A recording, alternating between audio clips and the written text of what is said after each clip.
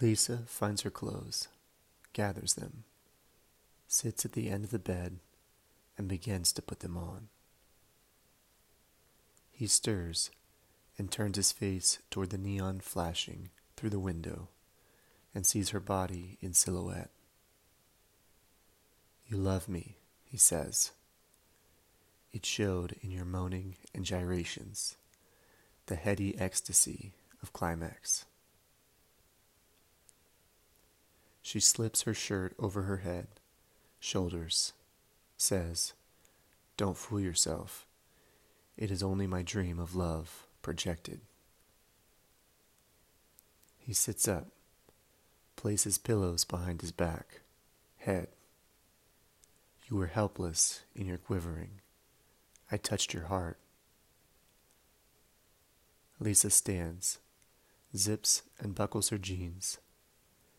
"Your loneliness causes you to lie to yourself. My well-being needs touch, sex, and I used you." His mattress accepts the application of a single standard as she opens the door, blows him a kiss, then closes the door behind her.